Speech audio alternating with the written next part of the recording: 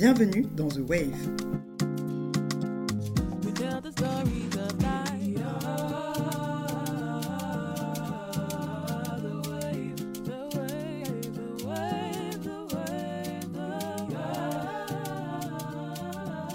Pendant de nombreuses années, le continent africain a été récepteur de dessins animés et de bandes dessinées venus d'Amérique et d'Europe. Si ces productions ont servi de divertissement aux plus jeunes, elles n'ont participé ni à leur construction identitaire, ni à leur éducation artistique. En effet, les enfants qui restent les plus gros consommateurs de films d'animation et de bandes dessinées en tout genre ne peuvent que difficilement s'identifier à des scénarios qui se sont très souvent éloignés de leur réalité quotidienne sur le continent. En 2005 et 2010, Marguerite Aboué, scénariste et écrivain originaire de Côte d'Ivoire, publie une série de bandes dessinées chez Gallimard dans la collection Bayou. La série intitulée Aya de Yopougon en français et Aya of Yop City en anglais est illustrée par Clément Oubrerie. L'histoire se déroule à la fin des années 1970 à Yopougon, quartier populaire d'Abidjan où on y rencontre 3 jeunes femmes de 19 ans, Aya et ses 2 amies, Adjoa et Bintou.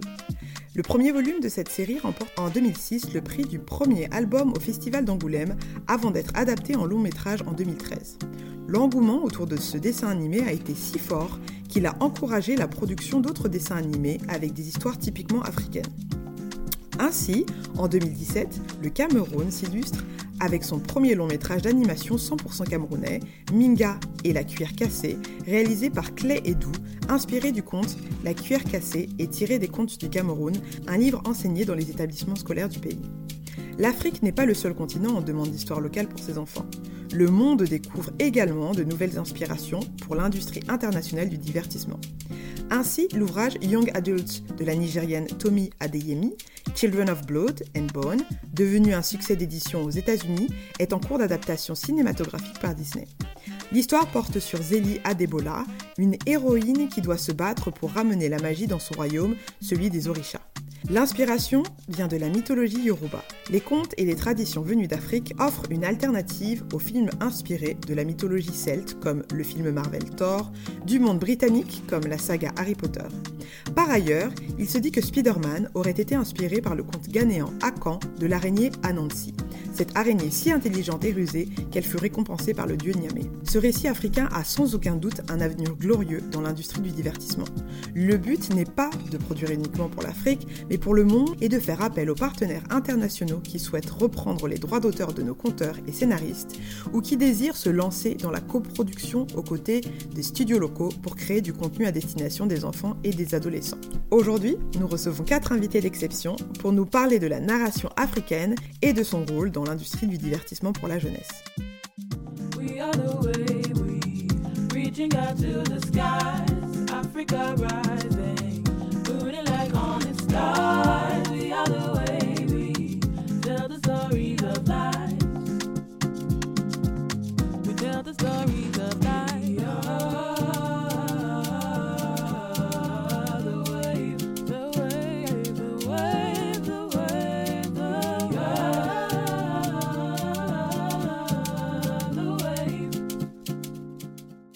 Bonjour à toutes, à tous et bienvenue sur cet épisode du podcast The Wave sur la littérature jeunesse africaine. Je suis Marie-Alix de Putter, productrice audiovisuelle et philanthrope franco-camerounaise. Je suis aussi l'autrice du livre Aime ma fille aime, un récit autobiographique paru aux éditions Ampelos et de Capitaine Eva, paru aux éditions Bayard Afrique. Aujourd'hui, je reçois 3 invités, 3 femmes qui s'illustrent chacune dans le monde de l'édition et de l'écriture pour les enfants et les adolescents.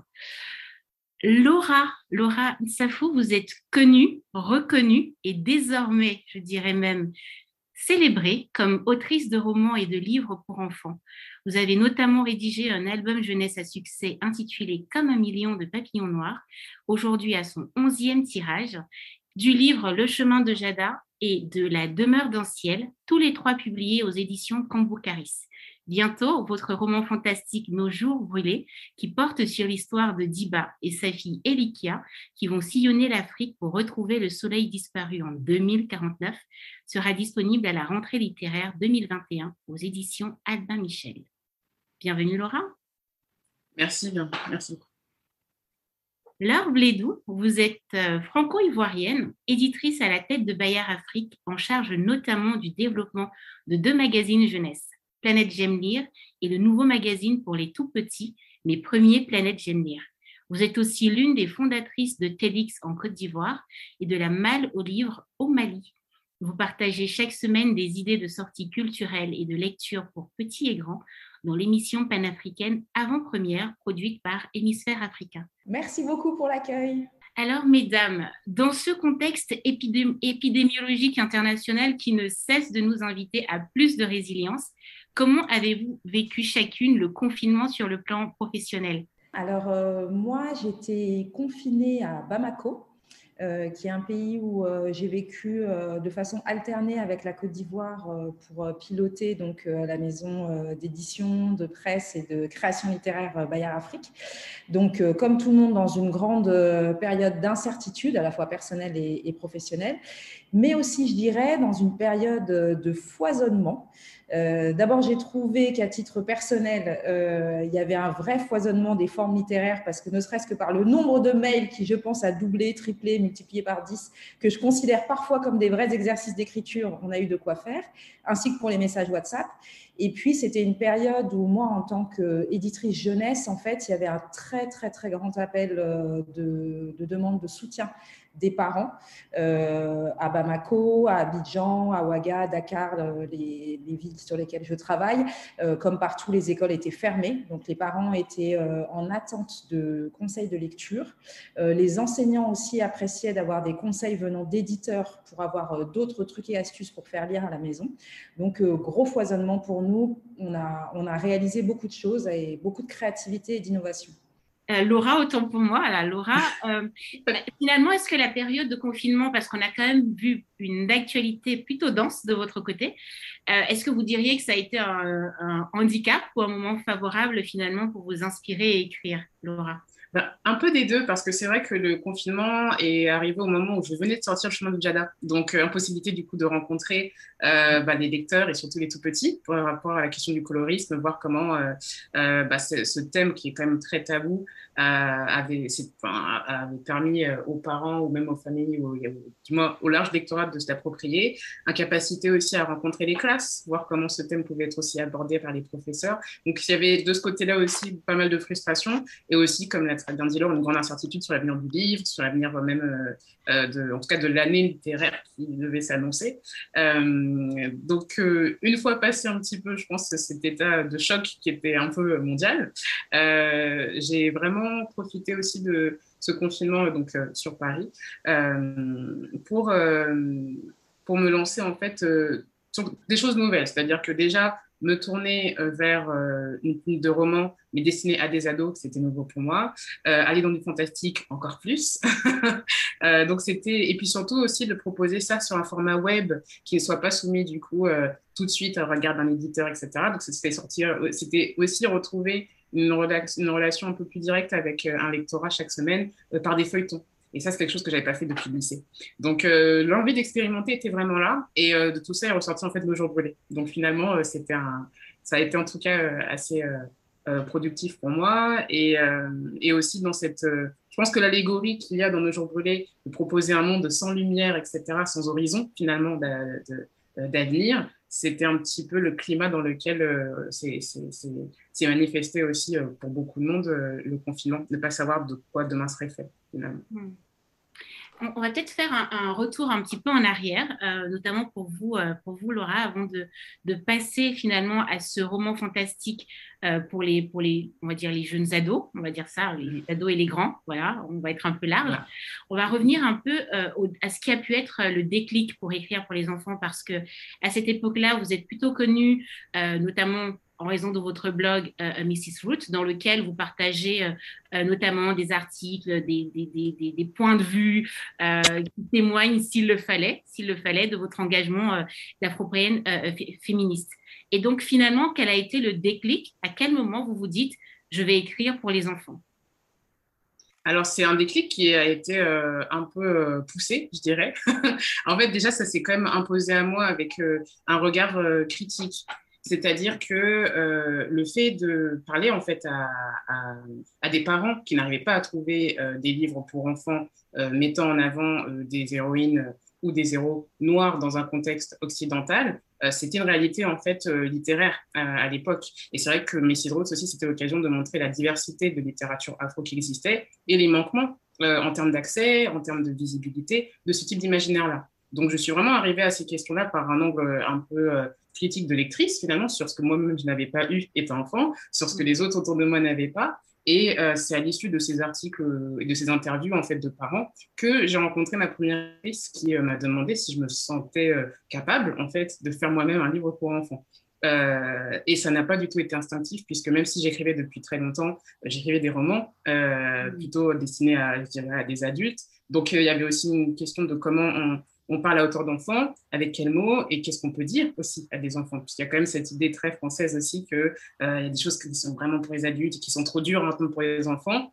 Moi, j'avais envie d'aborder justement une thématique un peu dure, donc voilà, des discriminations qu'on peut subir à l'école, mais de les apporter avec poésie et avec aussi la possibilité, à travers l'illustration, d'aborder subtilement en fait la responsabilité collective de comment en fait on a ces conversations-là entre parents dans la famille, mais avec les amis, mais aussi avec voilà l'entourage, etc. Donc c'est comme ça que j'y suis arrivée avec l'invitation déjà d'une maison d'édition indépendante qui avait cette volonté de proposer des livres diversifiés elle-même. Ce qui est un risque pour beaucoup de maisons d'édition, enfin qui est identifié comme étant un risque pour beaucoup de grandes maisons d'édition. Là où beaucoup de maisons d'édition jeunesse indépendantes ont innové en proposant ça. Je pense notamment à maisons d'édition Talent Haut, ou en tout cas, voilà, des petites structures qui ont plus facilement eu envie d'aller dans la brèche, de proposer une littérature réellement diversifiée, même sur d'autres thèmes comme le handicap ou autres. Mmh. Voilà. Donc, finalement, on va dire, c'est la rencontre entre, enfin, pas l'offre et la demande, mais presque. C'est finalement de se dire, il y avait un besoin, et puis il y a une maison d'édition qui vient vous chercher, mais vous auriez pu choisir de raconter des histoires qui parlent d'autres réalités. Donc, en un mot, comment décririez-vous votre motivation première en tant qu'autrice jeunesse qui diffuse des histoires d'inspiration africaine? En un mot. En un mot donc, un adjectif qui qualifierait mon envie, enfin, cette envie-là, c'est ça? C'est ça. J'ai envie de dire envieuse, envieuse de transmettre, en fait. Envieuse de transmettre. Je sais que c'est pas un adjectif, mais on va rester sur envieuse, mais vraiment l'envie, en tout cas, de transmettre et de sensibiliser, vraiment. D'accord. Très, très bien. Très intéressant. Très, très intéressant choix de mots. Alors, on a une autre question qui se pose souvent, c'est que quand on écrit, il y a finalement très peu de personnes qui savent concrètement comment ça se fait finalement le parcours entre j'ai une idée, je vais commencer à écrire et puis comment ça se passe jusqu'à la publication du livre. Donc, je sais par exemple que, notamment pour vous, Laura, ça n'a pas toujours été très facile pour trouver voilà, cette première maison d'édition en dehors de cette proposition que vous avez eue. Est-ce que vous voulez bien nous raconter pour les auditrices et les auditeurs racontez-nous un peu comment a été votre parcours pour une première édition. Alors, en fait, ma toute première édition, c'était dans le cadre d'un roman, du coup.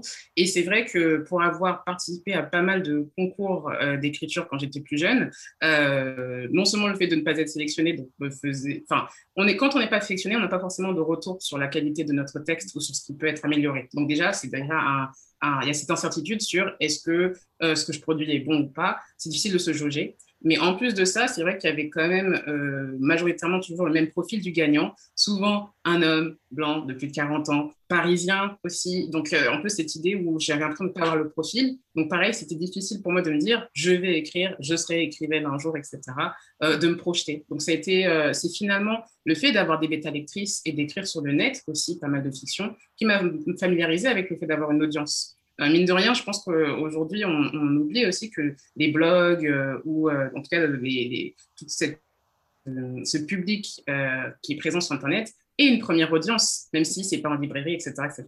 Donc, c'est ça qui m'a beaucoup pas mal aidée et qui m'a amené en fait, des personnes qui m'ont dit « Tu devrais quand même tenter de proposer ton manuscrit, donc le manuscrit en l'occurrence, à une maison d'édition. Tu devrais essayer, même si elle est petite, même si ce n'est pas un grand nom, etc., etc., etc. Parce que c'est ça aussi, c'est que quand on ne connaît pas l'édition, on voit un peu les grands noms et on ne sait pas forcément comment fouiller et trouver à qui s'adresser. Donc finalement, je me suis adressée encore une fois à une maison d'édition indépendante qui cherchait de nouveaux auteurs et qui voulait proposer de nouveaux imaginaires et qui a publié ce titre-là à main nue. Le problème encore, c'est que la viabilité de ces maisons indépendantes est très compliquée puisque voilà, au bout de, je pense, 2 ans, cette maison d'édition indépendante a dû fermer. C'est ce qui s'est passé aussi pour Billy Bock, la première maison d'édition qui a pris Papillon Noir. Donc, même si on a des maisons d'édition indépendantes petites qui survivent, ce n'est pas le cas de toutes et ce n'est pas souvent fréquent. Donc, la difficulté s'est renforcée avec notamment la deuxième réédition de Papillon Noir qui était là où on visait en fait une grosse structure qui puisse non seulement le distribuer et le diffuser plus largement, donc jusqu'au dom-tom notamment, mais aussi au Canada, en Belgique ou même en Afrique francophone, et de trouver une maison d'édition qui accepte de l'avoir dans son catalogue. Sauf que vous arrivez avec un livre déjà tout fait, avec déjà une illustration fixe, voilà, il n'y a pas de modification possible. Donc, vous demandez finalement à la maison d'édition d'adopter un livre qui est déjà fait. Ça, déjà, c'était très dur. Et puis, évidemment, une fois, même si vous avez les chiffres, etc., et c'est ce que j'ai découvert, il y a quand même aussi une réalité dans le monde d'édition, c'est que quand on propose des personnages noirs dans un imaginaire, il y a cette crainte que ce ne soit pas universel. Beaucoup d'éditeurs m'ont dit que pour eux, mon livre était communautariste parce que j'étais une femme noire qui avait écrit avec une héroïne noire comme personnage principal, autour du cheveu, donc pour eux c'était encore plus fermé, et finalement on comprend finalement qu'il y a un impensé où l'universel est forcément traduit par des personnages blancs. Donc il y a toute une éducation à faire finalement auprès des éditeurs pour leur dire mais non, en fait l'universel c'est que de proposer des personnages d'une diversité infinie pour que ce ne soit plus une question. Surtout que les enfants ne se posent pas la question de se dire « Ah, en fait, elle est marron, donc je ne peux pas, m'identifier. » Pas du tout, justement, les enfants disent « Ah, elle est marron, point. » Et puis ils disent l'histoire, et si l'histoire leur plaît, ils s'identifient, et voilà, il y a une adoption qui est faite. Donc cette barrière, non seulement elle se situe au niveau de l'industrie même, mais elle empêche finalement à beaucoup d'enfants d'avoir accès à certains imaginaires à cause de préjugés en fait, qui sont encore très prégnants. Mmh. On a la chance d'avoir une éditrice avec nous aujourd'hui. Donc, Laure, quel est votre retour sur cette question, notamment de la sélection finalement des manuscrits? Comment ça se passe? Est-ce qu'il faut avoir un réseau ou est-ce qu'on peut simplement vous écrire avec une histoire et voilà, finalement, comment s'effectuent finalement les choix de manuscrits dans l'expérience que vous pouvez avoir? Alors, je voudrais commencer en disant que j'étais très touchée parce que Laura nous a partagé sur cette, je pense, un peu éternel questionnement de légitimité de l'auteur, qui est parfois encore plus prégnant chez les auteurs afro ou alors africains ici pour nous en Côte d'Ivoire. Donc, il n'y a pas besoin de réseau normalement pour être publié. Il faut pouvoir envoyer un manuscrit et ça devrait être possible pour tout le monde de le faire. Maintenant, on sait que c'est plus compliqué, notamment dans les grandes maisons d'édition, très souvent installées à Paris, etc. etc. Moi, je vais parler de cette réalité que je vis au quotidien ici en Côte d'Ivoire et en Afrique de l'Ouest et centrale. Nous, on reçoit des manuscrits de tout type d'auteurs, y compris des primo-écrivains, que ce soit la première fois qu'ils écrivent pour la jeunesse ou bien la première fois qu'ils écrivent tout court, j'ai envie de dire, ou en tout cas qu'ils osent envoyer un manuscrit. Et une fois que ce manuscrit est envoyé, nous, on fait systématiquement des retours et j'ai envie de dire un peu argumentés. Laura, alors c'est peut-être aussi parce que on est encore petit, mais j'espère, moi en tout cas en tant que directrice éditoriale, que c'est quelque chose qu'on pourra toujours continuer à faire parce que c'est ce qui permet aussi de faire grandir les auteurs et de développer de plus en plus de talents. Si on n'envoie pas de retour et si on ne fait pas de critique, en fait, l'auteur, il va peut-être représenter 1000 fois le même texte ou alors 1000 fois le même type de texte sans savoir quels sont les axes sur lesquels il pourrait progresser. Donc voilà, donc pas besoin normalement de réseau, tout simplement envoyer un manuscrit. Nous, en tout cas, dans le cadre de Bayard Afrique, on publie des histoires dans un magazine et on travaille aussi maintenant à des histoires éditées sous un format de livre. Et après, un travail d'édition classique avec l'accompagnement de l'auteur. Je voudrais préciser une petite spécificité que nous, on a essayé de développer chez Bayard Afrique, justement pour s'adapter aux propositions qu'on recevait ici. Nous, en fait, on propose aussi aux personnes qui veulent écrire de nous envoyer des pitchs. Donc, il y a aussi la possibilité de nous envoyer 10 lignes, j'ai envie de dire, de résumé de l'intrigue, en très gros, les grandes étapes du schéma narratif, l'élément perturbateur, le contexte, etc., plus la trajectoire des personnages et ou leur bible littéraire. On explique toutes ces notions-là aux auteurs avec qui on discute. Comme ça, un auteur qui serait effrayé, pour sortir tout à coup une grande copie de plusieurs dizaines de pages, etc. Et bien là, il ne l'est pas. Et nous, ça permet déjà de voir un petit peu où se situent les freins et les faiblesses de l'histoire. Parfois, vraiment, dès le pitch, on s'en rend compte. Et avec ces simples retours-là, la première copie qu'on reçoit est déjà bien meilleure et l'auteur se sent beaucoup plus à l'aise. Donc voilà, je voulais juste dire que nous, c'était aussi quelque chose qu'on travaillait ça. Je tenais juste à préciser que le conseil que donne Laure est hyper précieux parce que typiquement, le fait de proposer une fiche, moi, je l'ai appris au bout de peut-être du 3e manuscrit que j'ai publié finalement. C'est le fait de savoir qu'on n'a pas à écrire, parce qu'on donne beaucoup de soi finalement qu'on propose aussi en imaginaire. Donc, on est tenté d'envoyer les 200 pages où on se dit c'est génial et en fait, on aurait pu s'éviter un petit peu un refus un peu douloureux en ayant déjà proposé un résumé et en ayant eu des discussions parce que les refus aussi construisent énormément. C'est très près. Donc, je trouve ça génial déjà que Laure et donc son équipe proposent ça parce que c'est aussi des informations qu'on apprend sur le tard et parfois souvent très, très, très tard. Je rebondis sur un propos que Laura tenait tout à l'heure sur finalement l'importance aussi pour les primo-autrices ou auteurs d'avoir déjà eu un public. Ça a été le cas notamment pour une autrice camerounaise, Emily Boom, qui a publié en fait son premier livre, je pense qu'il s'intitulait Le clan des femmes, notamment à la suite justement de la publication de textes sur un blog, et c'est comme ça que ça a généré aussi la naissance finalement de formaliser ce talent finalement. Et ma question pour Laure, d'un point de vue de l'éditrice, est-ce qu'il y a une incidence quand vous recevez le manuscrit ou le pitch d'une personne qui a déjà une certaine audience ou pas? C'est-à-dire, je prends très simplement une personne qui a je ne sais trop combien de followers. Est-ce que ça a une incidence sur votre envie de publier ou pas?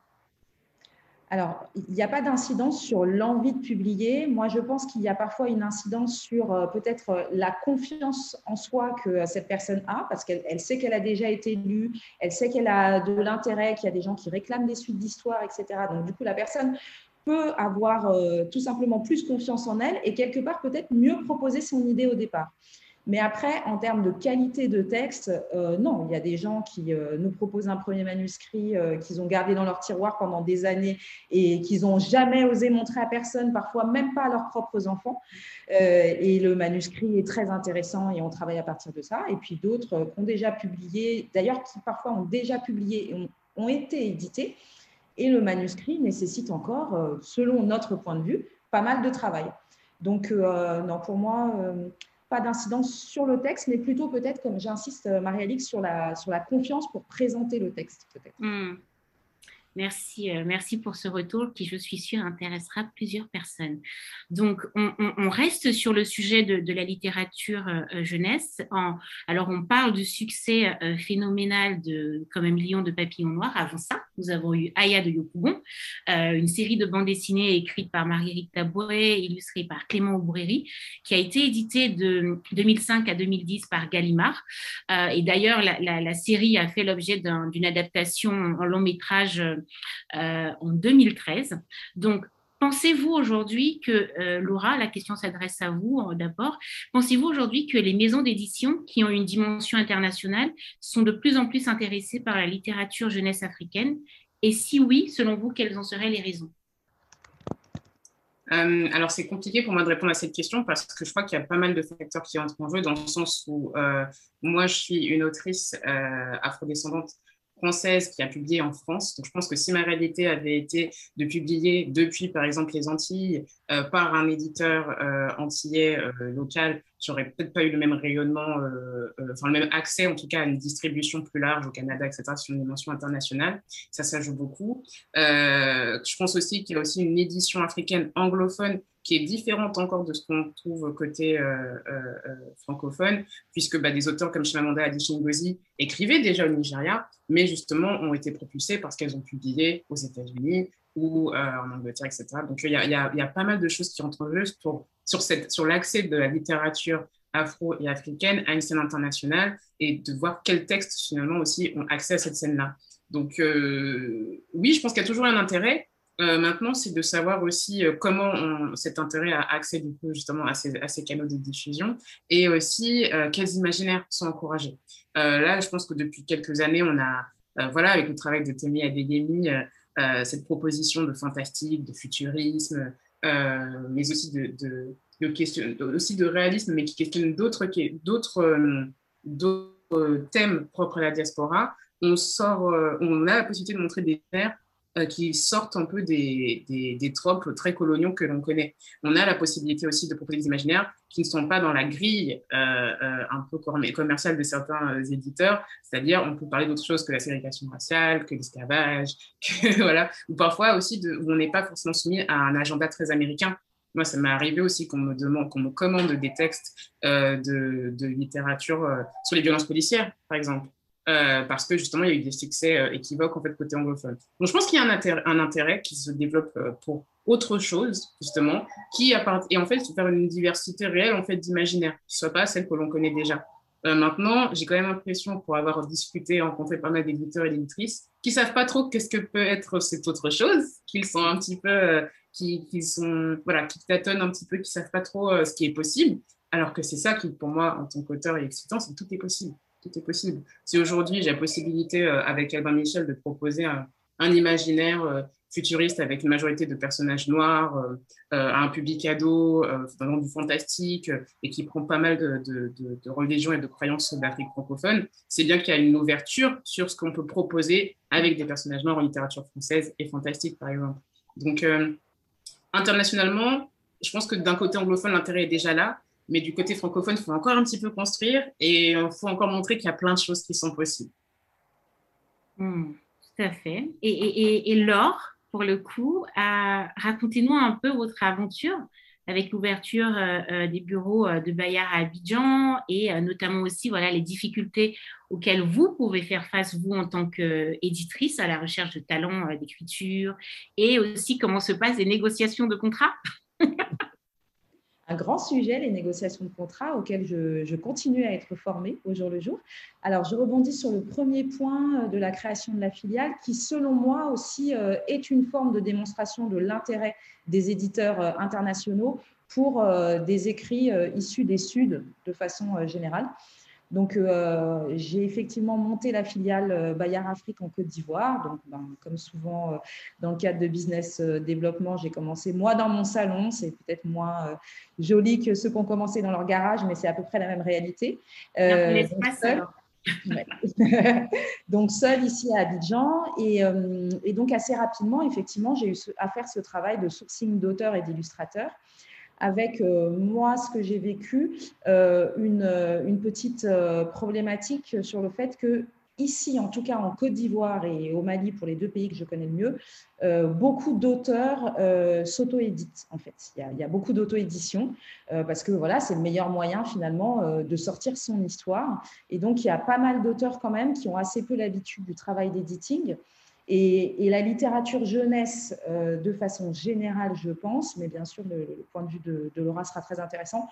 Il y a quand même beaucoup de gens qui pensent que c'est juste écrire plus simplement des phrases peut-être plus courtes, avec du vocabulaire plus simple, et que ça y est, that's it, c'est fait, quoi. Je veux dire, il y a un vrai travail à faire pour pouvoir sortir plein de formes littéraires jeunesse de qualité. Et donc, moi, ça a été vraiment mon premier point. Et quand je parle de la qualité, je voudrais parler à la fois de la qualité éditoriale, mais aussi de la qualité de l'objet. parce qu'on a parlé de nos attentes de lectrice. Laura, moi, j'ai vécu les mêmes. Quand j'étais petite, j'aurais voulu avoir plus d'histoires dans lesquelles je puisse me retrouver. Mais j'ai aussi maintenant des attentes en tant que maman. J'ai 3 enfants et je n'ai pas envie que mes enfants, en fait, trouvent que l'édition soit africaine, soit en tout cas qui représente des Noirs, soit celle qui n'est pas jolie, en fait, qui est mal imprimée, le papier n'est pas top, la couverture n'est pas extraordinaire, voire même parfois c'est un peu de travers. Donc ça, pour moi, il y avait cette double quête, qualité éditoriale et qualité de production et d'objets, qui était très importante. Donc tout ça fait partie des difficultés finalement que j'ai rencontrées. Donc pouvoir mettre en place vraiment un travail d'editing avec des auteurs, ça se fait finalement facilement, c'est juste qu'au début, les gens n'étaient pas habitués ici. Et puis sourcer des bons prestataires pour pouvoir imprimer localement. Moi, mes livres, c'est sous forme de magazine. Il y a des livres qui sont en préparation, c'est imprimé en Côte d'Ivoire. On peut trouver des imprimeurs de qualité. Simplement, en fonction des volumes, on n'est pas sur des tarifs peut-être aussi intéressants qu'on pourrait trouver dans des pays du sud de l'Europe ou évidemment en Chine ou au Liban ou en Tunisie, parce qu'ici, il y a beaucoup de gens qui impriment aussi au Moyen-Orient. Donc voilà sur les challenges. Oui, alors je vais juste laisser voilà, la Laura et Laure, je vais m'en sortir. Je laisse quand même Laura rebondir sur cette question finalement de l'écriture pour les enfants. Et juste, Marie-Alix, moi je précise que du coup, je n'ai pas pu répondre à la question contrat qui me paraît quand même aussi importante, donc tu pourras relancer après. Bien sûr. Oui, donc c'est effectivement vrai, sur la question d'écrire à hauteur d'enfant. Il y a effectivement cette image dans l'imaginaire collectif, en fait, qu'il suffit juste d'utiliser des mots un peu mignons que les enfants connaissent, etc. Or, c'est tout un travail d'amener l'enfant dans la réflexion que nous, on veut distiller en tant qu'adulte, en fait. Il y a un travail aussi d'autonomie, c'est-à-dire ne pas non plus, je pense, trop prendre l'enfant par la main. Je ne sais pas si Laure sera d'accord sur ce point-là, mais laisser aussi l'enfant acteur en fait de réflexion et pas tout lui donner, je pense, directement, en fait, trop facilement. Faire en sorte que ça reste divertissant et surtout en fait que ce soit que ce soit même dans la structure des phrases, on ne s'adresse pas à un enfant de 8 ans comme on s'adresse à un enfant de 10 ou 11, par exemple. La manière aussi dont le texte va marcher avec l'illustration, ça, c'est extrêmement, extrêmement compliqué en tant qu'auteur. Et c'est quelque chose aussi qu'on découvre quand on travaille avec un illustrateur, en fait. La manière dont j'écrivais des romans avant de me tourner vers du livre jeunesse, c'était moi, seule, avec mon texte. Là, quand on m'a dit qu'il fallait que j'enlève des choses de mon texte parce que l'illustration allait le dire elle-même, du moins que l'illustratrice allait le dire à travers les images par elle-même, c'était difficile. C'était difficile de se dire du coup qu'il faut lâcher prise parce qu'en fait, l'illustration a aussi quelque chose à raconter. Donc, c'est très subtil, c'est extrêmement subtil et je pense que c'est le fait je pense que j'étais beaucoup plus à l'aise pour le Chemin de Jada ou même Fadia et le chant de la rivière avec l'illustration parce que je concevais mon texte en sachant qu'il y aurait des choses qui seraient dites par l'illustration. Et je rebondis aussi sur le fait que l'objet livre joue beaucoup. On se souvient d'un beau livre. Ça aussi, c'est très important de noter. J'ai un livre où justement il y a une famille kenyane. Et j'ai cette image vraiment de la famille qui profite de déjeuner dans la cuisine, donc rien d'extravagant. Mais le livre et l'illustration étaient tellement belles et le livre était tellement d'une qualité magnifique que jusqu'à aujourd'hui, à mes 30 ans, je l'ai encore, en fait. Donc l'objet livre joue beaucoup. Voilà. Merci pour ce retour.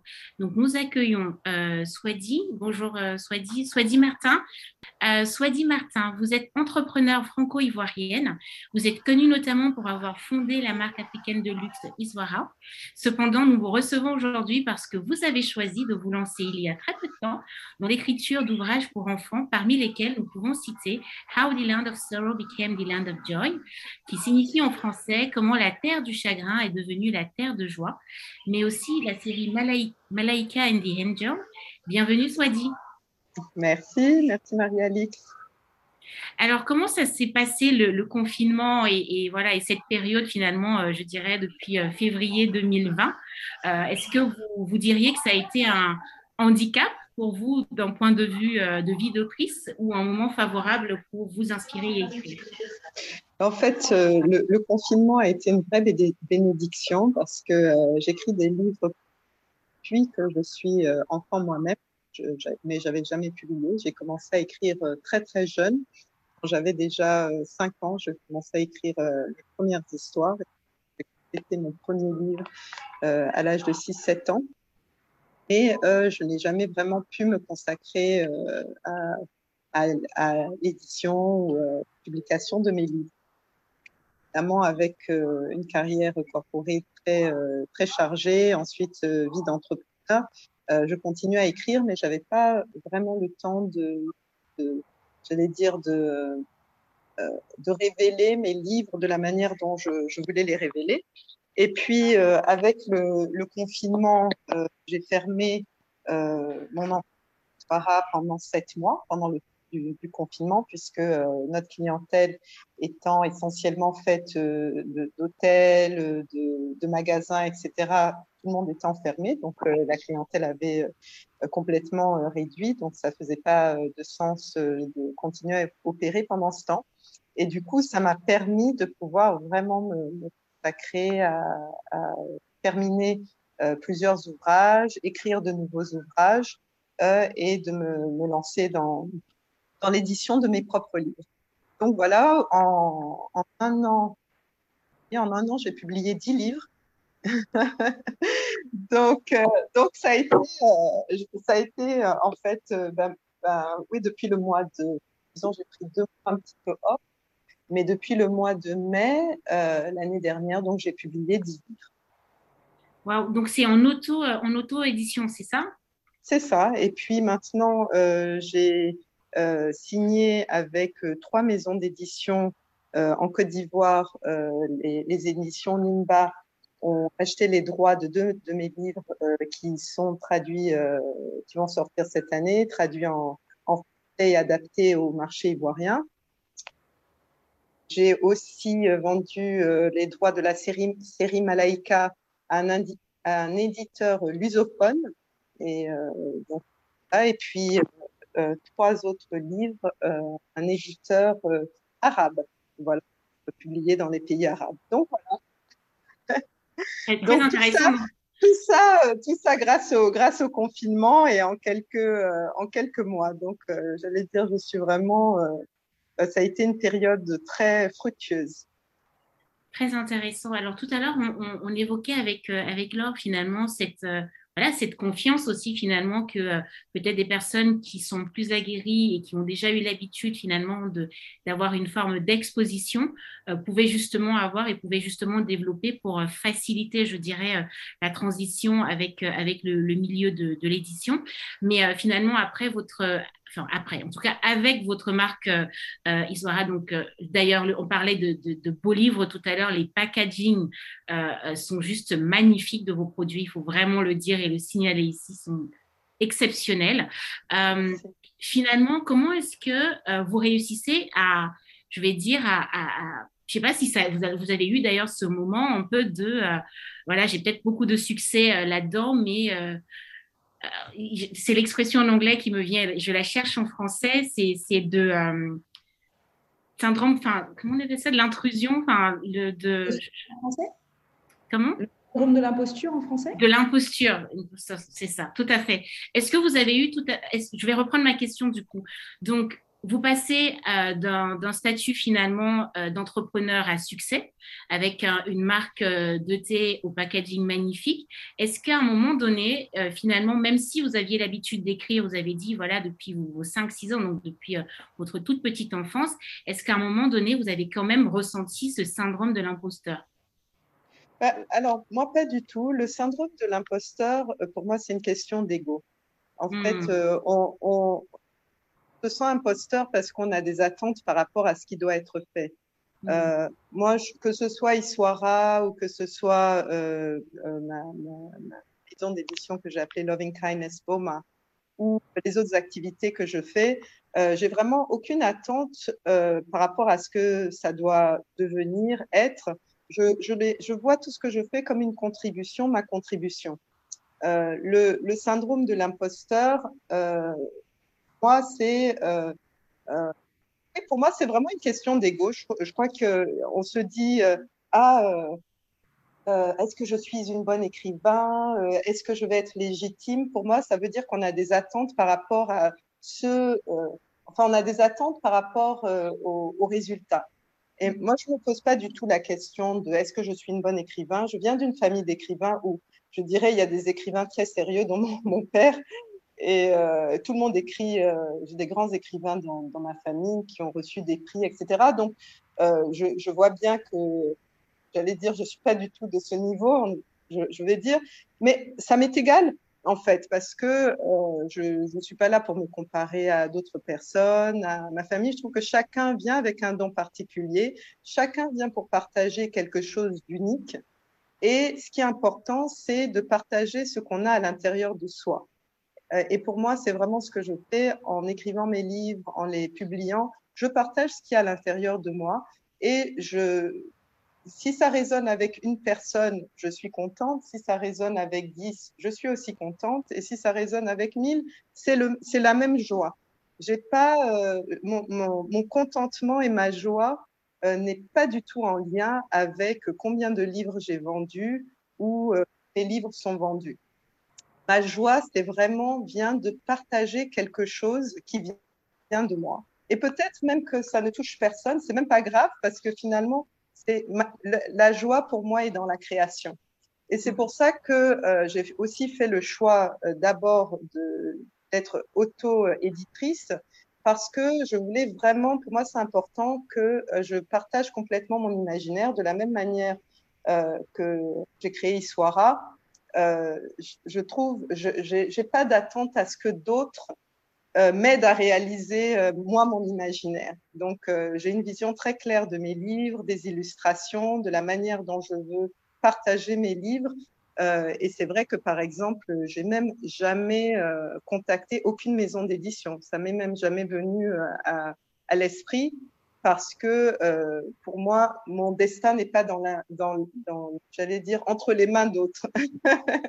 et le sort de mes livres ne doit pas être entre les mains de quiconque, en fait. Donc, c'est une démarche qui est assez intéressante parce que maintenant que mes livres sont publiés, et j'allais dire, en fait, finalement, les gens manquent un peu d'imagination quand on parle de littérature diverse, surtout pour les enfants. Des fois, il faut leur montrer ce qui est possible. Et là, je trouve assez intéressant que, en fait, la question même de la couleur de mes personnages ou comme ça même n'est jamais venue parce que finalement, voilà, aujourd'hui, mes livres vont être traduits en arabe. Il n'y a jamais eu de questionnement même sur la couleur des personnages. C'était juste que les livres sont beaux, les illustrations sont très belles. De la même manière, si vous avez eu l'occasion de regarder mon site web des livres, j'apporte la même qualité à mes livres que j'apporte à Histoire. Donc, ce sont des très beaux produits. Et c'est vrai que c'est ce qui attire les gens tout de suite, c'est de dire waouh, ce sont des très beaux livres. Et du coup, on a envie de les publier. D'où plus de maisons d'édition qui sont intéressées à publier, traduire, etc. mes livres. Donc, moi, c'est toujours un peu cette approche, c'est de plutôt essayer de changer l'imaginaire des gens en leur montrant ce qui est possible. C'est une chose de dire, par exemple, je peux créer une marque de thé de luxe africaine et les gens ne peuvent pas forcément imaginer à quoi ça ressemble, que de le faire et une fois que les gens voient, se disent « Ah, ok, maintenant je comprends ». Et c'est la même chose pour les livres. Et je pense que d'une manière générale, pour nous, les Africains et personnes de couleur, c'est important en fait de briser nous-mêmes les plafonds de verre en fait, pour montrer ce qui est possible et pas forcément d'attendre des autres qui nous brisent le plafond pour nous. Excellent. Ça me permet d'ailleurs de faire une bonne transition pour une question que j'avais pour Laura.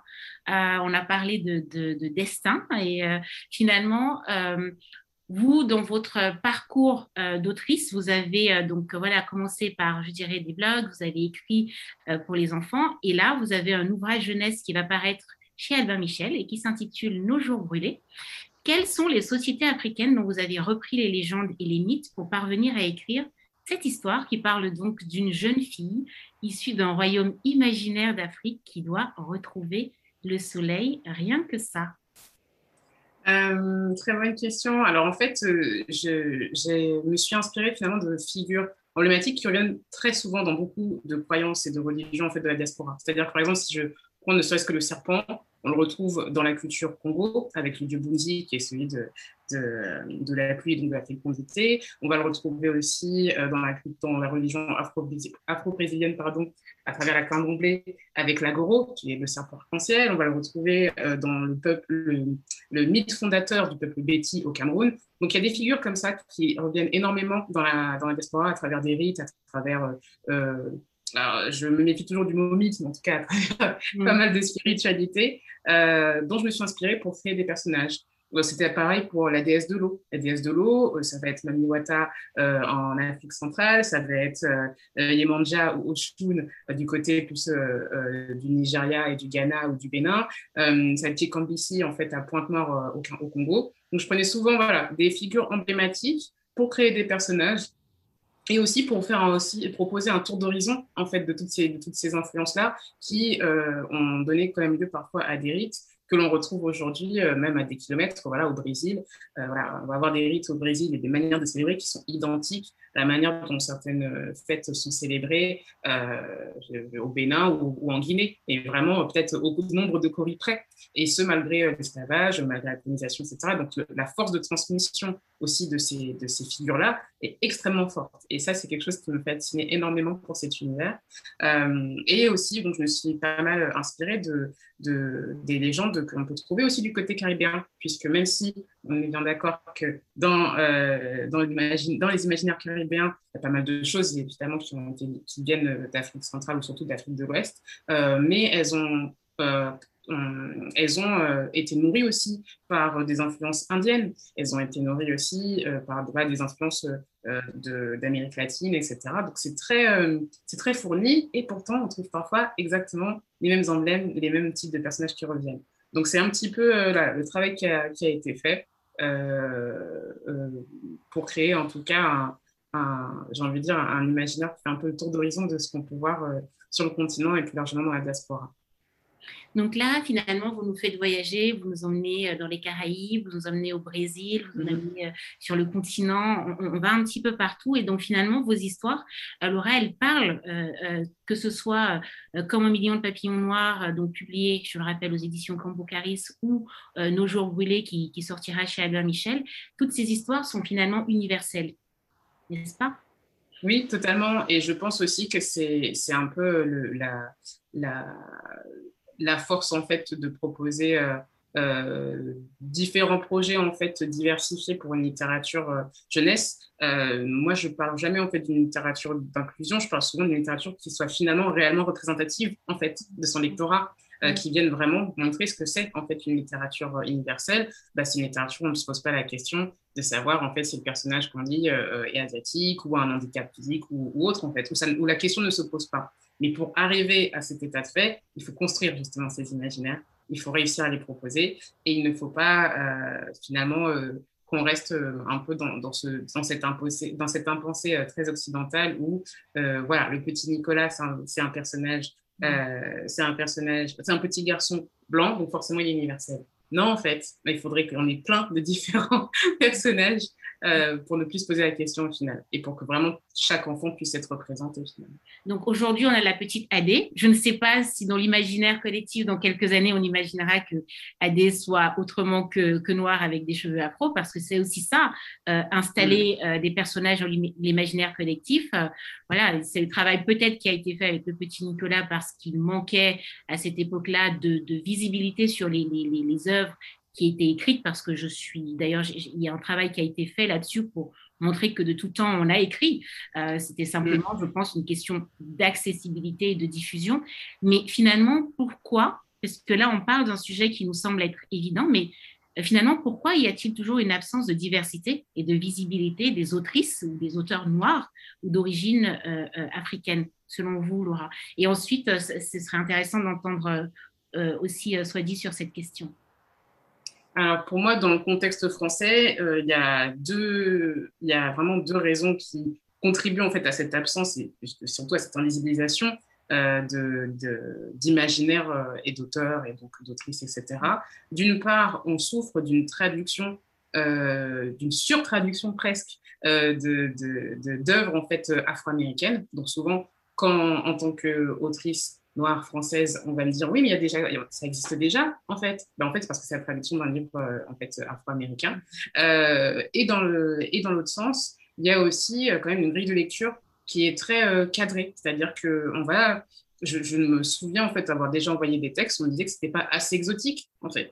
Mais pourquoi proposer un personnage noir doit forcément être sous-entendu d'exotisme, de lointain, etc. Bah parce qu'en fait, c'est aussi une lecture très française d'avoir une perception des cases où, en fait, proposer un personnage noir, ça doit aller là, dans ce contexte-là. Ça doit aller ou ça doit évoquer l'histoire. Donc forcément, fond de guerre, quelque part, on ne sait pas trop. Et puis c'est ça aussi, c'est que il n'y a pas forcément une rigueur qui est attendue dans la manière de proposer des imaginaires. Il n'y a pas toujours cette rigueur-là de savoir, oui, ça se passe en Afrique, mais où, dans quel pays, et quelle est la culture en fait locale. Voilà, il n'y a pas toujours cette curiosité-là qui permettent finalement même de proposer, en fait, même en tant qu'afro-descendant, des imaginaires qui se passent en fait sur le continent. Donc voilà, pour moi, c'est vraiment un marché, en tout cas français, qui va pouvoir plus facilement aller voir des auteurs anglophones que ceux qui sont sur le sol, sur son propre sol, ou même dans la diaspora, en tout cas francophone. Et aussi le fait d'être un peu prisonnier de pas mal de tropes, de pas mal de constructions, en fait, issues d'une littérature coloniale. Parce que, mine de rien, la manière dont les personnages noirs sont arrivés en littérature française historiquement, c'est à travers des journaux de voyage. C'est à travers donc une littérature où on parle des Noirs par rapport à un lointain, etc., ou à destination de divertissement d'un public en fait blanc occidental. Donc aujourd'hui, nous, on arrive en 2021, on va déconstruire tout ça. On va montrer que non, mais en fait, on peut raconter des histoires où c'est juste une histoire d'amour, en fait. Et il se trouve que, il y a un personnage noir et ça se passe très bien. Donc il y a voilà, je pense aussi que c'est cette invisibilité est maintenue par rapport à ces habitudes, en fait, et à ces préjugés qui sont un peu tenaces chez les éditeurs. Ça aussi, c'est important de préciser, parce que le lectorat est déjà là. Le lectorat a envie de voir ces autres imaginaires. Il y a que ce soit des professeurs, que ce soit d'autres familles. Il n'y a pas que les afro-descendants, en fait, qui veulent voir ce type d'imaginaire. Tout le monde, en fait, a envie de lire de nouvelles choses et de choses innovantes. Donc, ces crispations-là font qu'à notre échelle, des auteurs, en tout cas afro en France, on doit trouver le bon éditeur ou la bonne éditrice, en fait, qui va être capable de nous accompagner et de ne pas considérer que nos imaginaires, c'est une prise de risque, même si on s'entend qu'il y a toujours voilà, ça reste un commerce, ça reste un marché, mais ouais, c'est ça qui est compliqué. Swaady, selon vous, pourquoi y a-t-il toujours une absence de diversité et de visibilité des autrices et des auteurs noirs? Je pense qu'en fait, le vrai challenge, c'est de développer en fait le marché du livre dans des zones où il y a une majorité de population noire. Et c'est pour ça que, par exemple, des initiatives comme celle de Laure chez Bayard, Côte d'Ivoire, pour moi, ce genre d'initiative, il faudra plus, parce que c'est seulement en développant un marché local en Afrique et trouver des nouveaux modèles, parce qu'aujourd'hui, le livre est cher, nos populations sont pauvres. Il va falloir trouver des manières innovantes et des nouveaux modèles économiques pour pouvoir promouvoir en fait le marché du livre en Afrique, par exemple. Et le marché j'allais dire, on ne verra jamais, il n'y aura jamais suffisamment j'allais dire, de place pour des auteurs et des autrices noires dans des zones où la majorité de la population n'est pas noire. Certains, il y aura quelques-uns qui auront du succès, mais pour la majorité des auteurs et des autrices, surtout quand on voit qu'en Afrique, il y a une telle créativité, vraiment le futur est de créer un marché local. Donc j'espère qu'on verra de plus en plus de maisons d'édition internationales et locales se développer sur le continent africain, des nouveaux modèles. Aussi, nos populations ont besoin de lire. Nos enfants sur le continent et même les adultes ont besoin de lire. Donc, moi, je suis très optimiste par rapport aux initiatives comme celle de Laure. Et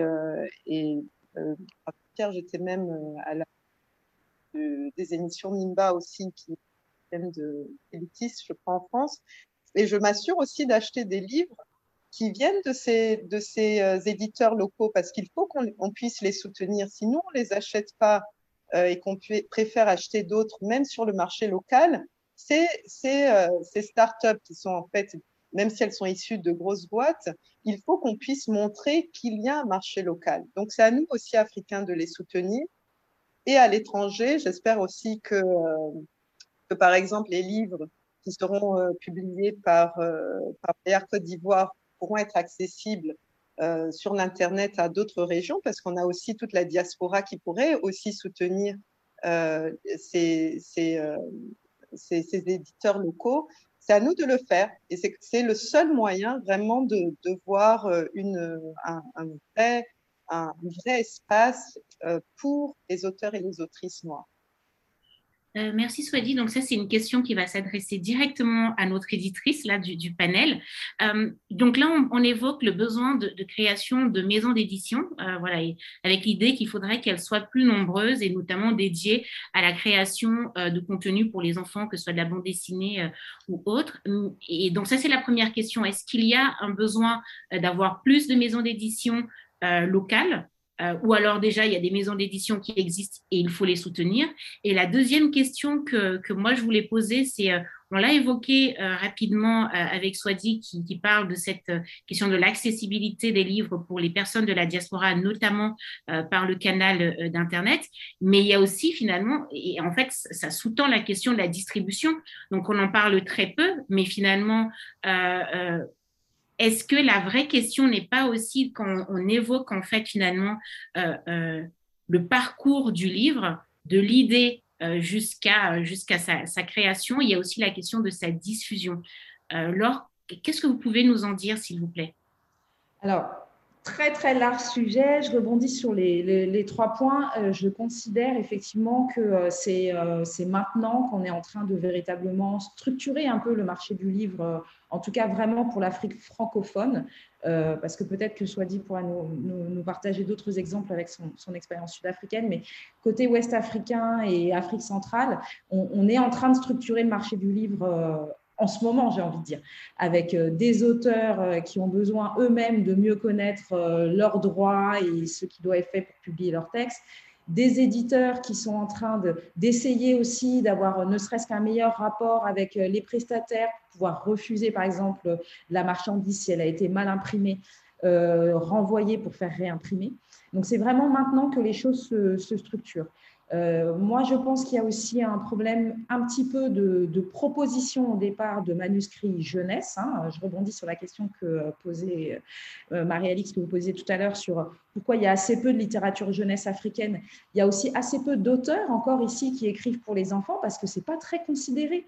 Vous savez, si on prend un exemple très simple, c'est comme quand on compare avec le milieu des enseignants. Quand vous êtes instituteur en maternelle, vous n'êtes pas considéré comme un professeur de lycée et pas comme un professeur universitaire. Et bien, c'est la même chose pour les écrivains.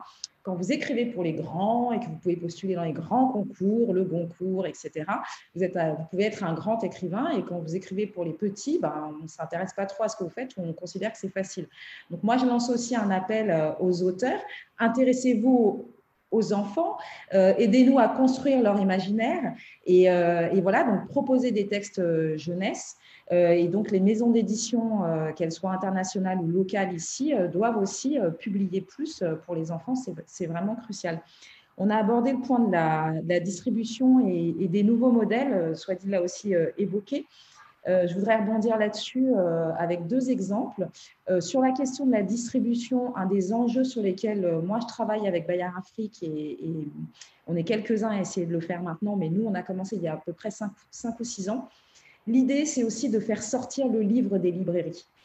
Si vos livres ne sont vendus que dans des librairies, vous touchez un public qui déjà se sent concerné par le fait d'ouvrir la porte d'une librairie. Et ça, ce n'est pas tout le monde. Donc, ici en Côte d'Ivoire, au Cameroun, au Mali, vous avez le système des librairies par terre. Donc, au feu, au poteau, etc., on peut vendre des livres. On peut vendre des livres dans des supermarchés. il n'y a pas à en rougir. On peut vendre des livres dans des stations essence. Ça nous permet de toucher d'autres publics. Donc, il y a ce point-là sur le côté de la distribution. Et puis après, on ne pourra peut-être pas y consacrer trop de temps, mais il y a aussi les questions des formes littéraires. Il y a plusieurs façons d'écrire des histoires. Écrire des histoires, ça peut être publié dans un livre, mais ça peut être aussi écrire un conte qui va être conté de différentes manières. Il y a aussi le biais du digital qui nous permet de porter différemment les histoires. Nous, toutes nos histoires en fait, qu'on publie dans nos magazines Planète J'aime Lire, elles sont aussi enregistrées par des comédiens ici en Côte d'Ivoire, dans un studio en Côte d'Ivoire, et elles sont diffusées gracieusement sur Internet justement pour aussi toucher un plus grand nombre. Parfois, on n'a pas forcément les sous, la possibilité d'acheter des livres régulièrement, mais comme souvent, quand même, beaucoup de gens rechargent leur téléphone pour avoir de la data et Internet, ils peuvent écouter les histoires ou les faire écouter à leurs enfants. Donc, effectivement, la question de la diffusion, Marie-Alix, elle est cruciale pour porter le livre au plus grand nombre.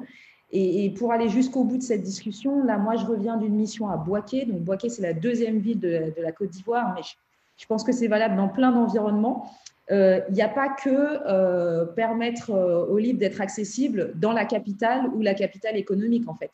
Dans nos environnements, il y a aussi la problématique de comment je fais pour acheter un livre de qualité qui vient de sortir quand j'habite à Korogo en Côte d'Ivoire ou quand j'habite à Ségou au Mali, etc. Donc, sur la question de l'accessibilité, il y a beaucoup d'enjeux, y compris des prix, Swaady l'a un petit peu évoqué. Les volumes aident, donc plus on peut imprimer en grand volume et plus on peut vendre le livre moins cher à l'unité. Mais ce n'est pas toujours facile de partir tout de suite sur des gros volumes. Merci Laure pour ces explications nécessaires.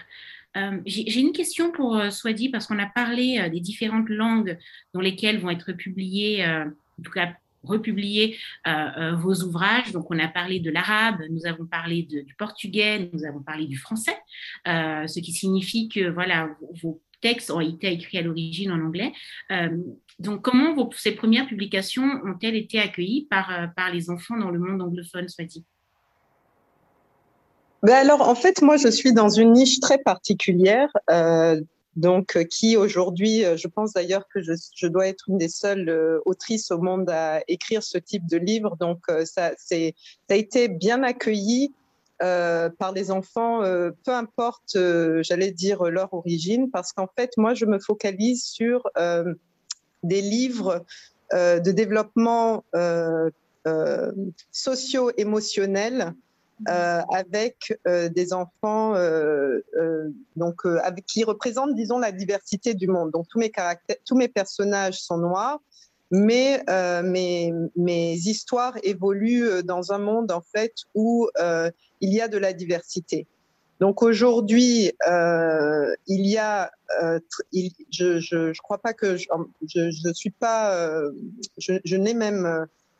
pas vraiment vu d'auteurs qui sont spécialisés juste dans ce créneau, parce que où on trouve des livres de yoga pour enfants, donc ça c'est assez courant, où on trouve des livres religieux pour enfants, mais des livres en fait qui sont à l'intersection de tout, du développement socio-émotionnel, du yoga, de la spiritualité, avec une diversité de personnages et des personnages noirs.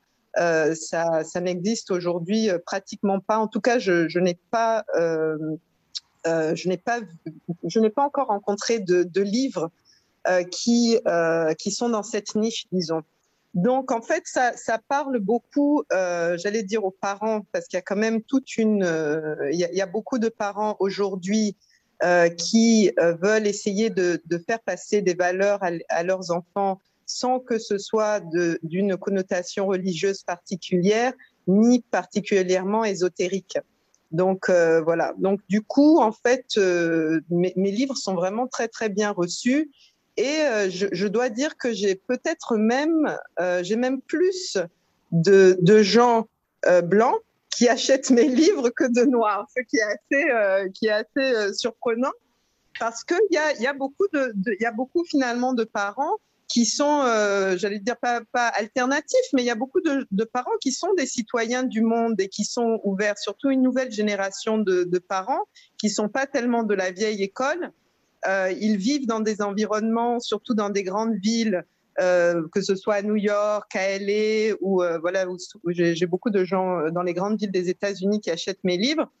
C'est vrai que c'est des environnements très cosmopolites. Donc mes livres parlent à cette génération de parents cosmopolites qui sont intéressés par la conscience, tout ce qui est consciousness, mindfulness, yoga, spiritualité, valeurs humaines. Et donc, du coup, ça touche un large public. Donc, vraiment, j'allais dire, j'étais vraiment très... j'allais dire, j'écris et puis après, on voit, c'est un peu ces livres, ils ont leur propre vie, en fait. Donc, c'est assez intéressant de voir la vie que les livres ont. J'ai des maîtresses d'école blanches qui ont acheté aux États-Unis plusieurs de mes livres pour toute la classe, qui les lisent en classe, des professeurs de yoga blancs qui utilisent mes livres pour leurs cours de yoga. Donc, du coup, en fait, je trouve que il y a beaucoup de gens qui se retrouvent dans le monde qui est décrit finalement dans mes histoires, qui est aussi le monde dans lequel moi je me retrouve et le monde dans lequel en fait j'évolue et je vis, un monde qui est fait de diversité, où les gens sont plutôt connectés par leur humanité que par les boîtes dans lesquelles ils sont enfermés en fait. Alors peut-être qu'il s'agit moins, d'alternatif que d'universel, mais on dira que c'est une question pour un autre jour. Je voudrais simplement revenir sur le point qui concerne la diversité. Donc, j'introduisais la question en abordant le point sur la langue, parce que finalement, le sujet dont on n'a pas parlé, en fait, pour le moment, c'était justement cette question de l'accessibilité, finalement, de ces livres écrits par les Noirs, les Afro-descendants, dans des langues qui finalement sont très éloignées des langues, on veut dire, culturellement installées dans les pays sur le continent. Donc, il y a, je pense, une langue qui disparaît tous les 15 jours dans le monde. Et donc, ça ne concerne pas uniquement l'Afrique, mais ça concerne aussi l'Afrique. Et on sait qu'une langue qui disparaît, ce ne sont pas seulement des textes qui disparaissent, ce sont des pans entiers de la culture. Et autant on parlait de l'accessibilité des livres pour des populations qui vivent à Korogo, dans le nord de la Côte d'Ivoire, ou à Bouaké, autant il y a aussi peut-être cette question de l'accessibilité de nos livres, finalement, dans des langues locales parlées ancestralement. Donc, je ne sais pas laquelle voudrait commencer sur cette question. Je veux bien répondre à cette question parce que je ne l'ai pas mentionné, mais ma série Malaïka va être traduite dans 3 langues que je ne connais même pas moi, qui sont le Makua, le Sena et le Shangana, qui sont des langues du nord, du centre et du sud du Mozambique. Donc, et pour les livres en langue traditionnelle africaine, ce que j'ai fait, c'est que j'ai pratiquement réduit mes droits d'auteur à nul. Voilà, parce que en fait, ce que je voulais, c'est que les livres soient accessibles, surtout pour, si les livres sont traduits dans des langues plutôt locales et pour des zones, disons, un peu plus pauvres. Pour moi, c'est important que le livre soit en rapport avec disons le coût de la vie, mais surtout les capacités d'achat des populations. Donc, je pense que aussi, ce qui aide, c'est que c'est vrai que comme moi, j'ai pas énormément d'attentes, disons que je suis pas dans une démarche où je me dis qu'il faut que je vende 1 million de livres, que j'ai tant de revenus pour mes livres. Je suis vraiment dans une démarche où je veux vraiment faire passer un message et que j'ai confiance que les livres, les livres, ce qui doit arriver. Donc, j'allais dire qu'il y a aussi un petit peu un travail avec les éditeurs de dire, même en Afrique du Sud, je suis en conversation aussi avec un éditeur pour dire, pour l'anglais, on sait que en général, le pouvoir d'achat des personnes est un peu plus élevé, donc on fait quelque chose de plus traditionnel. Mais pour les langues locales, faisons un autre type de contrat qui est plutôt qui est en lien avec le pouvoir d'achat des populations plus pauvres. Comme ça, on peut vraiment s'assurer que les livres peuvent toucher ces populations. Voilà. Merci, mais c'est super important et très intéressant d'entendre et de savoir qu'il y a donc des traductions qui sont prévues dans des langues locales au Mozambique. Je pense qu'on pourrait faire une émission dédiée aux revenus des auteurs parce que franchement, ce serait un sujet à part. Donc, il est vrai que certainement le fait aussi d'avoir une activité, j'ai envie de dire, d'entrepreneur à temps complet par ailleurs permet plus facilement pour vous, Swaady, d'aborder les choses de cette façon, ce qui n'est sans doute pas le cas pour tous les auteurs, mais ça ne va pas être l'objet de notre échange aujourd'hui parce que j'aimerais beaucoup entendre Laura et Laure sur la question de l'accessibilité finalement des livres en langue locale. Alors moi, en fait, là encore, je me resitue dans un contexte étant française et donc bénéficiant aussi d'un rapport de force, c'est-à-dire qu'il y a quand même un sujet sur le fait que beaucoup de livres français sont accessibles en Afrique francophone, parfois au détriment de la production locale. Donc, je ne sais pas du coup si ma place est vraiment de m'assurer, certes que ce soit accessible sur le continent, oui, mais la question de la langue, pour moi, elle passera déjà par des auteurs et des autrices qui sont locaux et qui ont cette pratique de la langue et qui ont des contes ou même une diversité de formes à proposer. Je n'écrirai jamais, même ne serait-ce qu'un livre, par exemple, en créole, sous prétexte que je suis d'origine martiniquaise par ma mère, ou en Vili. On va dire jamais, hein. En fait, ça serait un petit peu... Voilà, ne jamais dire jamais, mais bon, ce serait un petit peu... voilà, ce serait en tout cas, ce ne serait pas aussi littéraire. Je n'avais pas une maîtrise aussi littéraire de ça, ou de la même manière que je ne me verrais pas, en fait, écrire en Vili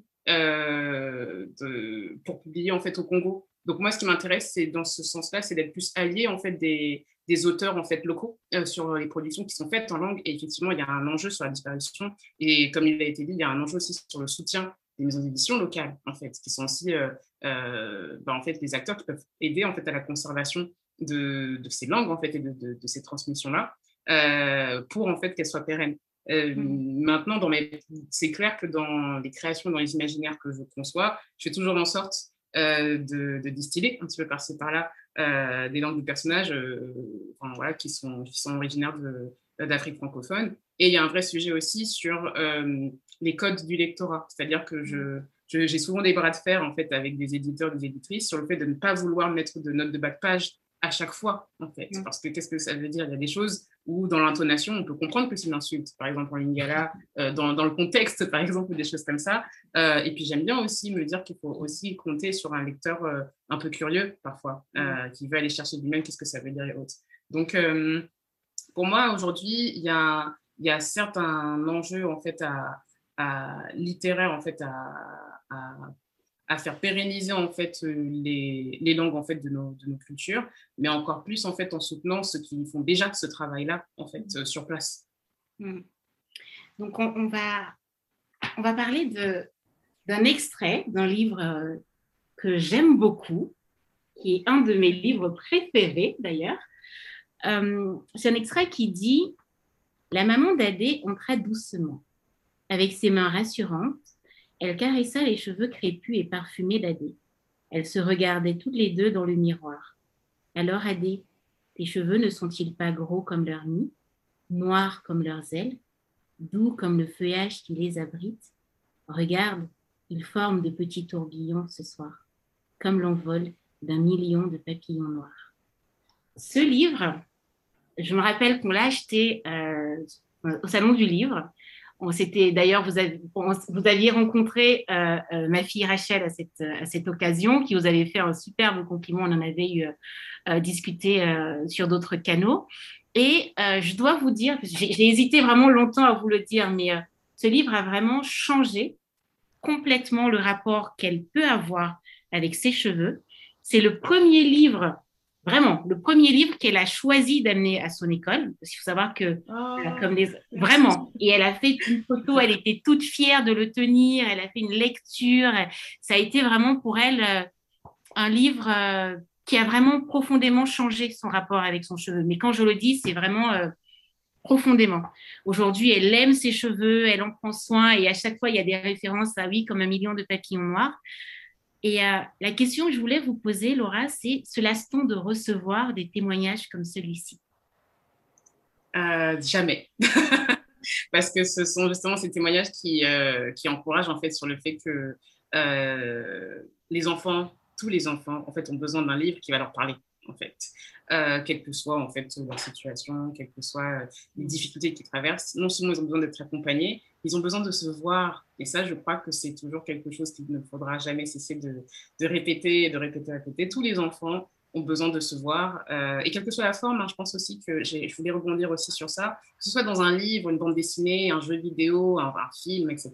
Les enfants ont besoin de se voir pour se construire, en fait, et pour changer le regard à soi, qui est une construction pour devenir adulte et qui se fait dès les premières années, en fait, de l'existence. Donc, je ne me laisse pas d'avoir non seulement des retours aussi des enfants, mais aussi des parents. Et je crois que c'est ce qui m'a beaucoup marqué, en fait, en tant qu'auteur aussi, sur la manière dont je conçois aussi mes livres, c'est que j'ai envie qu'ils servent comme support de discussion. Le nombre de parents qui m'ont dit que ce papier noir leur a permis justement d'aborder parfois le harcèlement scolaire que leur enfant a vécu, ou des parents qui ont acheté les livres en attendant que la conversation arrive sur malheureusement les premières moqueries sur la couleur de peau ou même sur les cheveux que leurs enfants peuvent rencontrer à l'école, ou les retours que je pouvais avoir de professeurs aussi. Du coup, qui n'étaient pas forcément afro-descendants, mais qui avaient enfin un support qui représentait une partie de la classe. Enfin, voilà, c'est toutes ces choses-là me montrent qu'il y a à quel point, en fait, la littérature, entre autres supports culturels, jeunesse est essentielle pour la construction des enfants.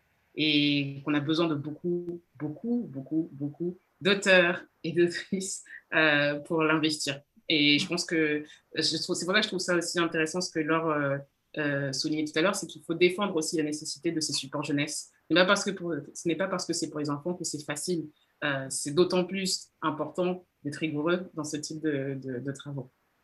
Tout à fait. En tout cas, merci, je suis très touchée. Non, mais elle a laissé son afro, hein. C'est-à-dire que ça a changé sa vie, vraiment. Swaady, vous avez écrit et publié une dizaine d'ouvrages pour enfants en 1 an. C'est phénoménal. Quel est le message que vous souhaitez transmettre aux enfants qui lisent vos histoires? Le message, c'est vraiment que les enfants et même les adultes, hein, parce que finalement, les parents lisent aussi les histoires aux enfants, donc c'est un message pour toute la famille. C'est vraiment de dire qu'on a à l'intérieur de nous toutes les ressources pour faire face aux difficultés de la vie, que ce soit des difficultés émotionnelles ou des challenges autres que la vie peut apporter. Donc, c'est vraiment ce message. On a tout à l'intérieur de nous. Ah, c'est beau. C'est beau. Et donc, on arrive à la fin de notre conversation. Donc, il y aura encore 2 petites questions pour chacune de vous. Donc, je commencerai peut-être par vous, Laure, cette fois. Quels sont les ouvrages qui vous ont marqué lorsque vous étiez une toute petite fille? Moi, j'étais un rat de bibliothèque et quand j'étais petite fille, je lisais beaucoup de magazines, donc la boucle est un peu bouclée. Je pense que comme beaucoup de personnes, en tout cas en France, j'ai été abonnée à J'aime Lire, à Astrapi et ça a nourri en fait mon goût de la lecture. Donc, je suis très heureuse aujourd'hui de pouvoir déployer ça sur le continent. Après, il y a des auteurs intemporels. Moi, j'ai lu Roald Dahl quand j'étais petite. Charlie et la chocolaterie, je pense que c'était parmi mes romans préférés. Et ma fille le lit aussi. Voilà, ça a aussi nourri mes goûts de lectrice, mon sens critique, mon ouverture au monde. Mais je dois dire que quand j'étais petite, donc par petite, je considère école primaire et maternelle, j'ai quelques souvenirs, j'ai eu peu accès, voire pas accès du tout, à des livres dans lesquels on pouvait trouver des enfants noirs et encore moins des livres d'auteurs ou d'autrices africains. Donc, pour moi, ça a été un vrai manque et aujourd'hui, je suis contente de contribuer un tout petit peu à essayer de changer ça pour tous les auteurs du monde. Je voudrais dire quelque chose aussi par rapport à ce qu'a dit Laura tout à l'heure. Elle a dit, voilà, moi je me dis que sur certains sujets, c'est bien que ce soit des auteurs africains qui investissent, par exemple la question des langues, etc. En fait, je trouve que ce qui est magique dans la littérature, c'est qu'on ne sait pas ce que ça peut susciter chez l'autre, chez le lecteur. Et moi, je suis une maman qui a aussi acheté comme 1 million de papillons noirs. En l'occurrence, je l'ai acheté à Clichy à l'époque, lors d'un salon aussi, donc très grande utilité des salons dans la construction en fait, de la chaîne du livre et l'accessibilité au livre. Et il y a un vrai sujet sur le continent, peut-être que Swaady pourra rebondir, sur la question de est-ce que porter une afro, c'est être coiffé ou pas. Moi, ma fille a déjà eu une réflexion ici à l'école à Abidjan, parce qu'un matin, elle est venue avec une afro et on lui a dit qu'elle n'était pas coiffée. Et on est en Côte d'Ivoire, donc voilà. Et il y a une vraie question aussi sur voilà, l'acceptation de soi, l'estime de soi. Et ça, je pense que tous les auteurs du monde peuvent contribuer en fait, à développer l'estime de soi chez les enfants. Donc, ne nous disons pas que voilà, parce qu'on est de telle origine, on peut s'adresser ou on peut adresser des thématiques spécifiques qui vont toucher que des gens concernés par cette origine-là, parce qu'en fait, c'est ça qui est magique, c'est qu'on ne sait pas ce que ça peut déclencher chez l'autre.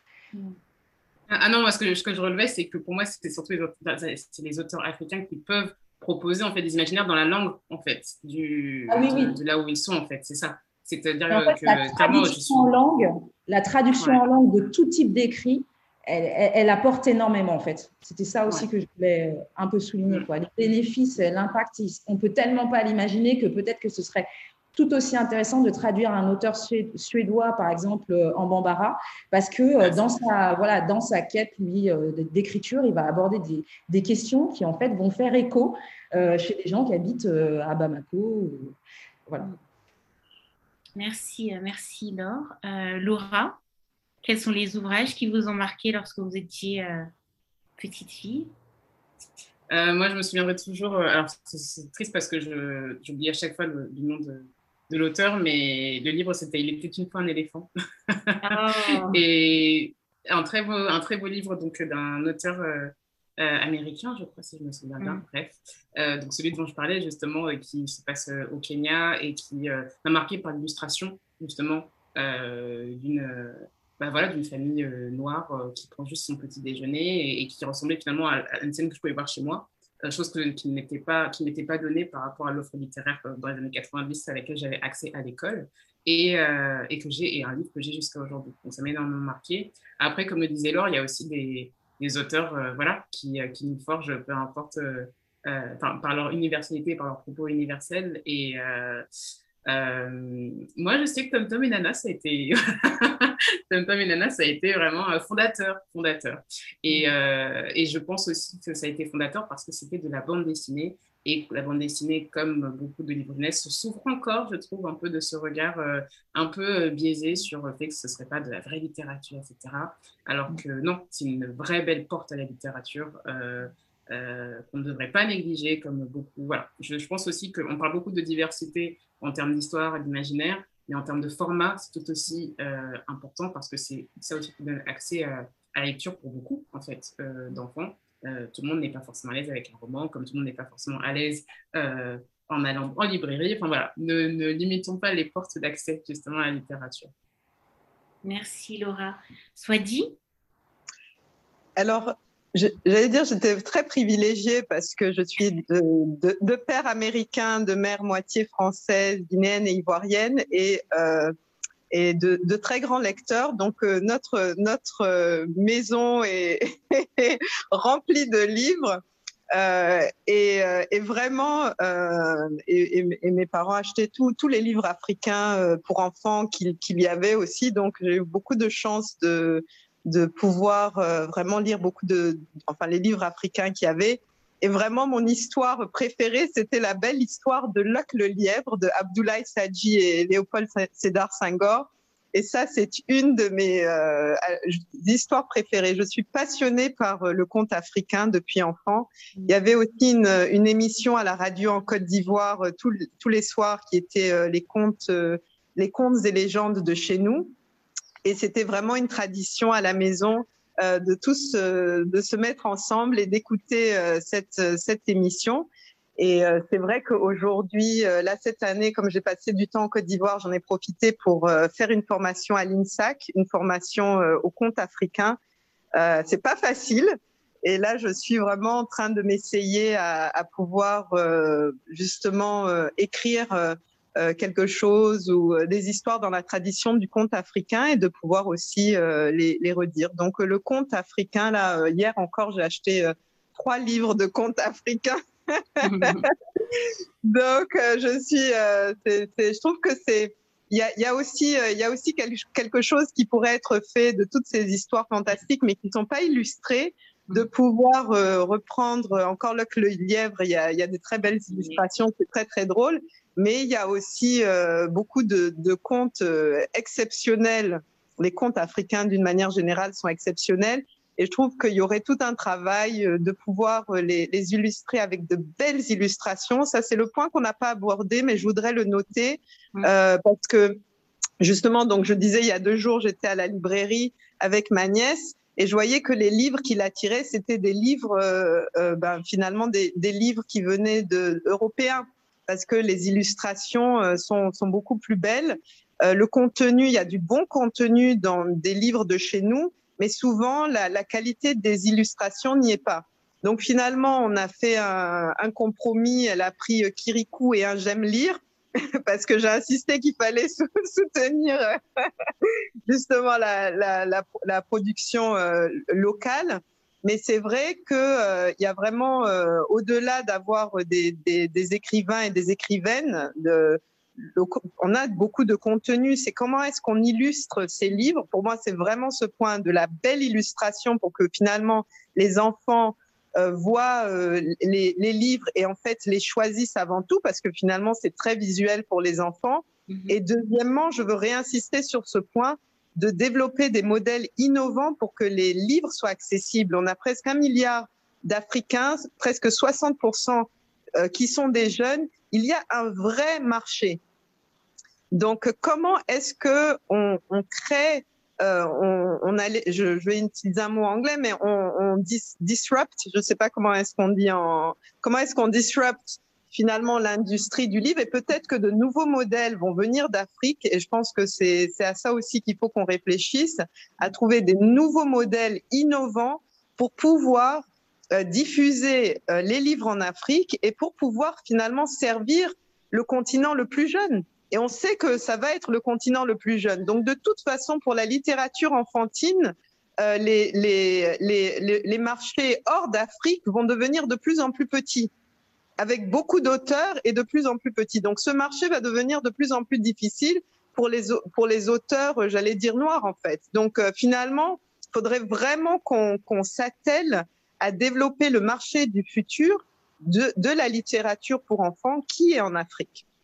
Et ça, c'est l'entrepreneur qui parle. Donc là, mesdames, je sais qu'après cette conversation, il faut lancer un projet, il faut faire quelque chose là pour rendre ça possible parce que vraiment, c'est vrai que qu'on sait qu'on a 60% de la population sur le continent aujourd'hui qui a moins de 25 ans, c'est sûr que la littérature jeunesse, elle est plutôt l'avenir, la littérature jeunesse est plutôt de ce côté-là.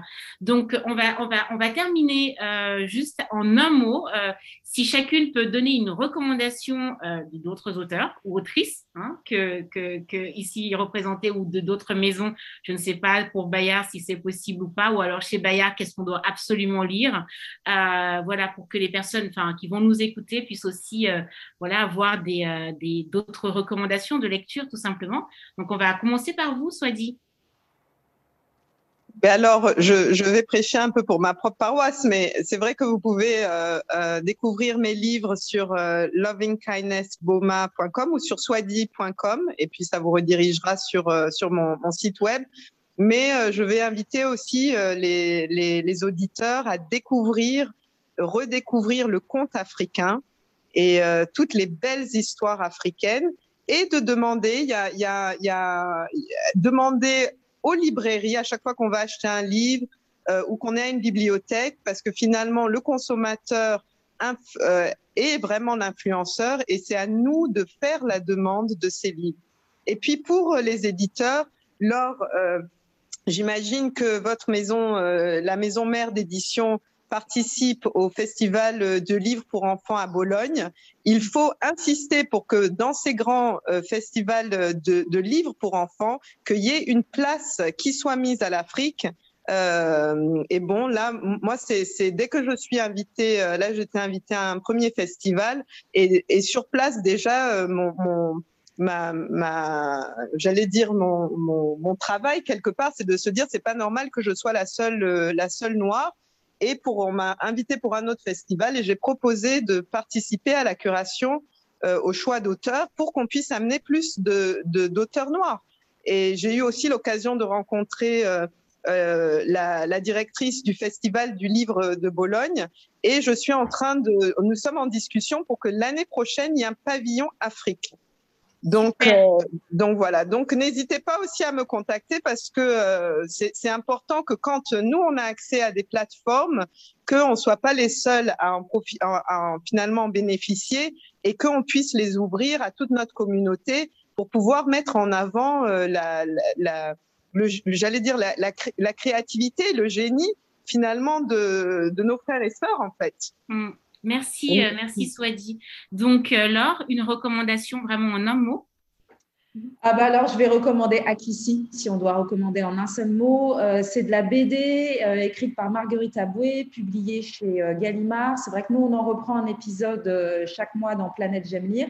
Et là, on est vraiment sur les questions de l'universalité. Une petite fille intrépide au fin fond de Yopougon et qui se vend jusqu'au Japon. Elle est géniale, Akissi. Géniale. Franchement, elle est vraiment top. Et je voudrais dire aussi quand même juste qu'on n'a pas beaucoup parlé des différences d'âge.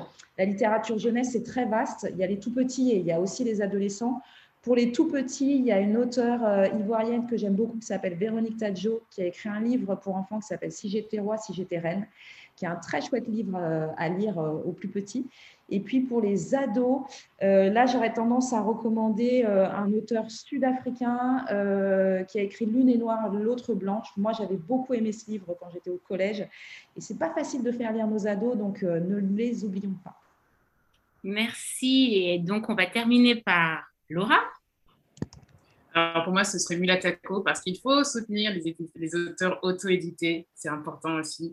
Beaucoup créent de leur côté. Donc Mulatako est une BD d'une artiste camerounaise et guadeloupéenne qui produit au Cameroun aussi, donc son plan local, et qui produit aussi en France, et qui fait en sorte vraiment que ces bandes dessinées afro-futuristes soient autant disponibles au Cameroun qu'en France. Donc, il y a tout un travail quand même colossal pour une artiste auto-éditée, et c'est le travail de Reine Diboussi. Voilà.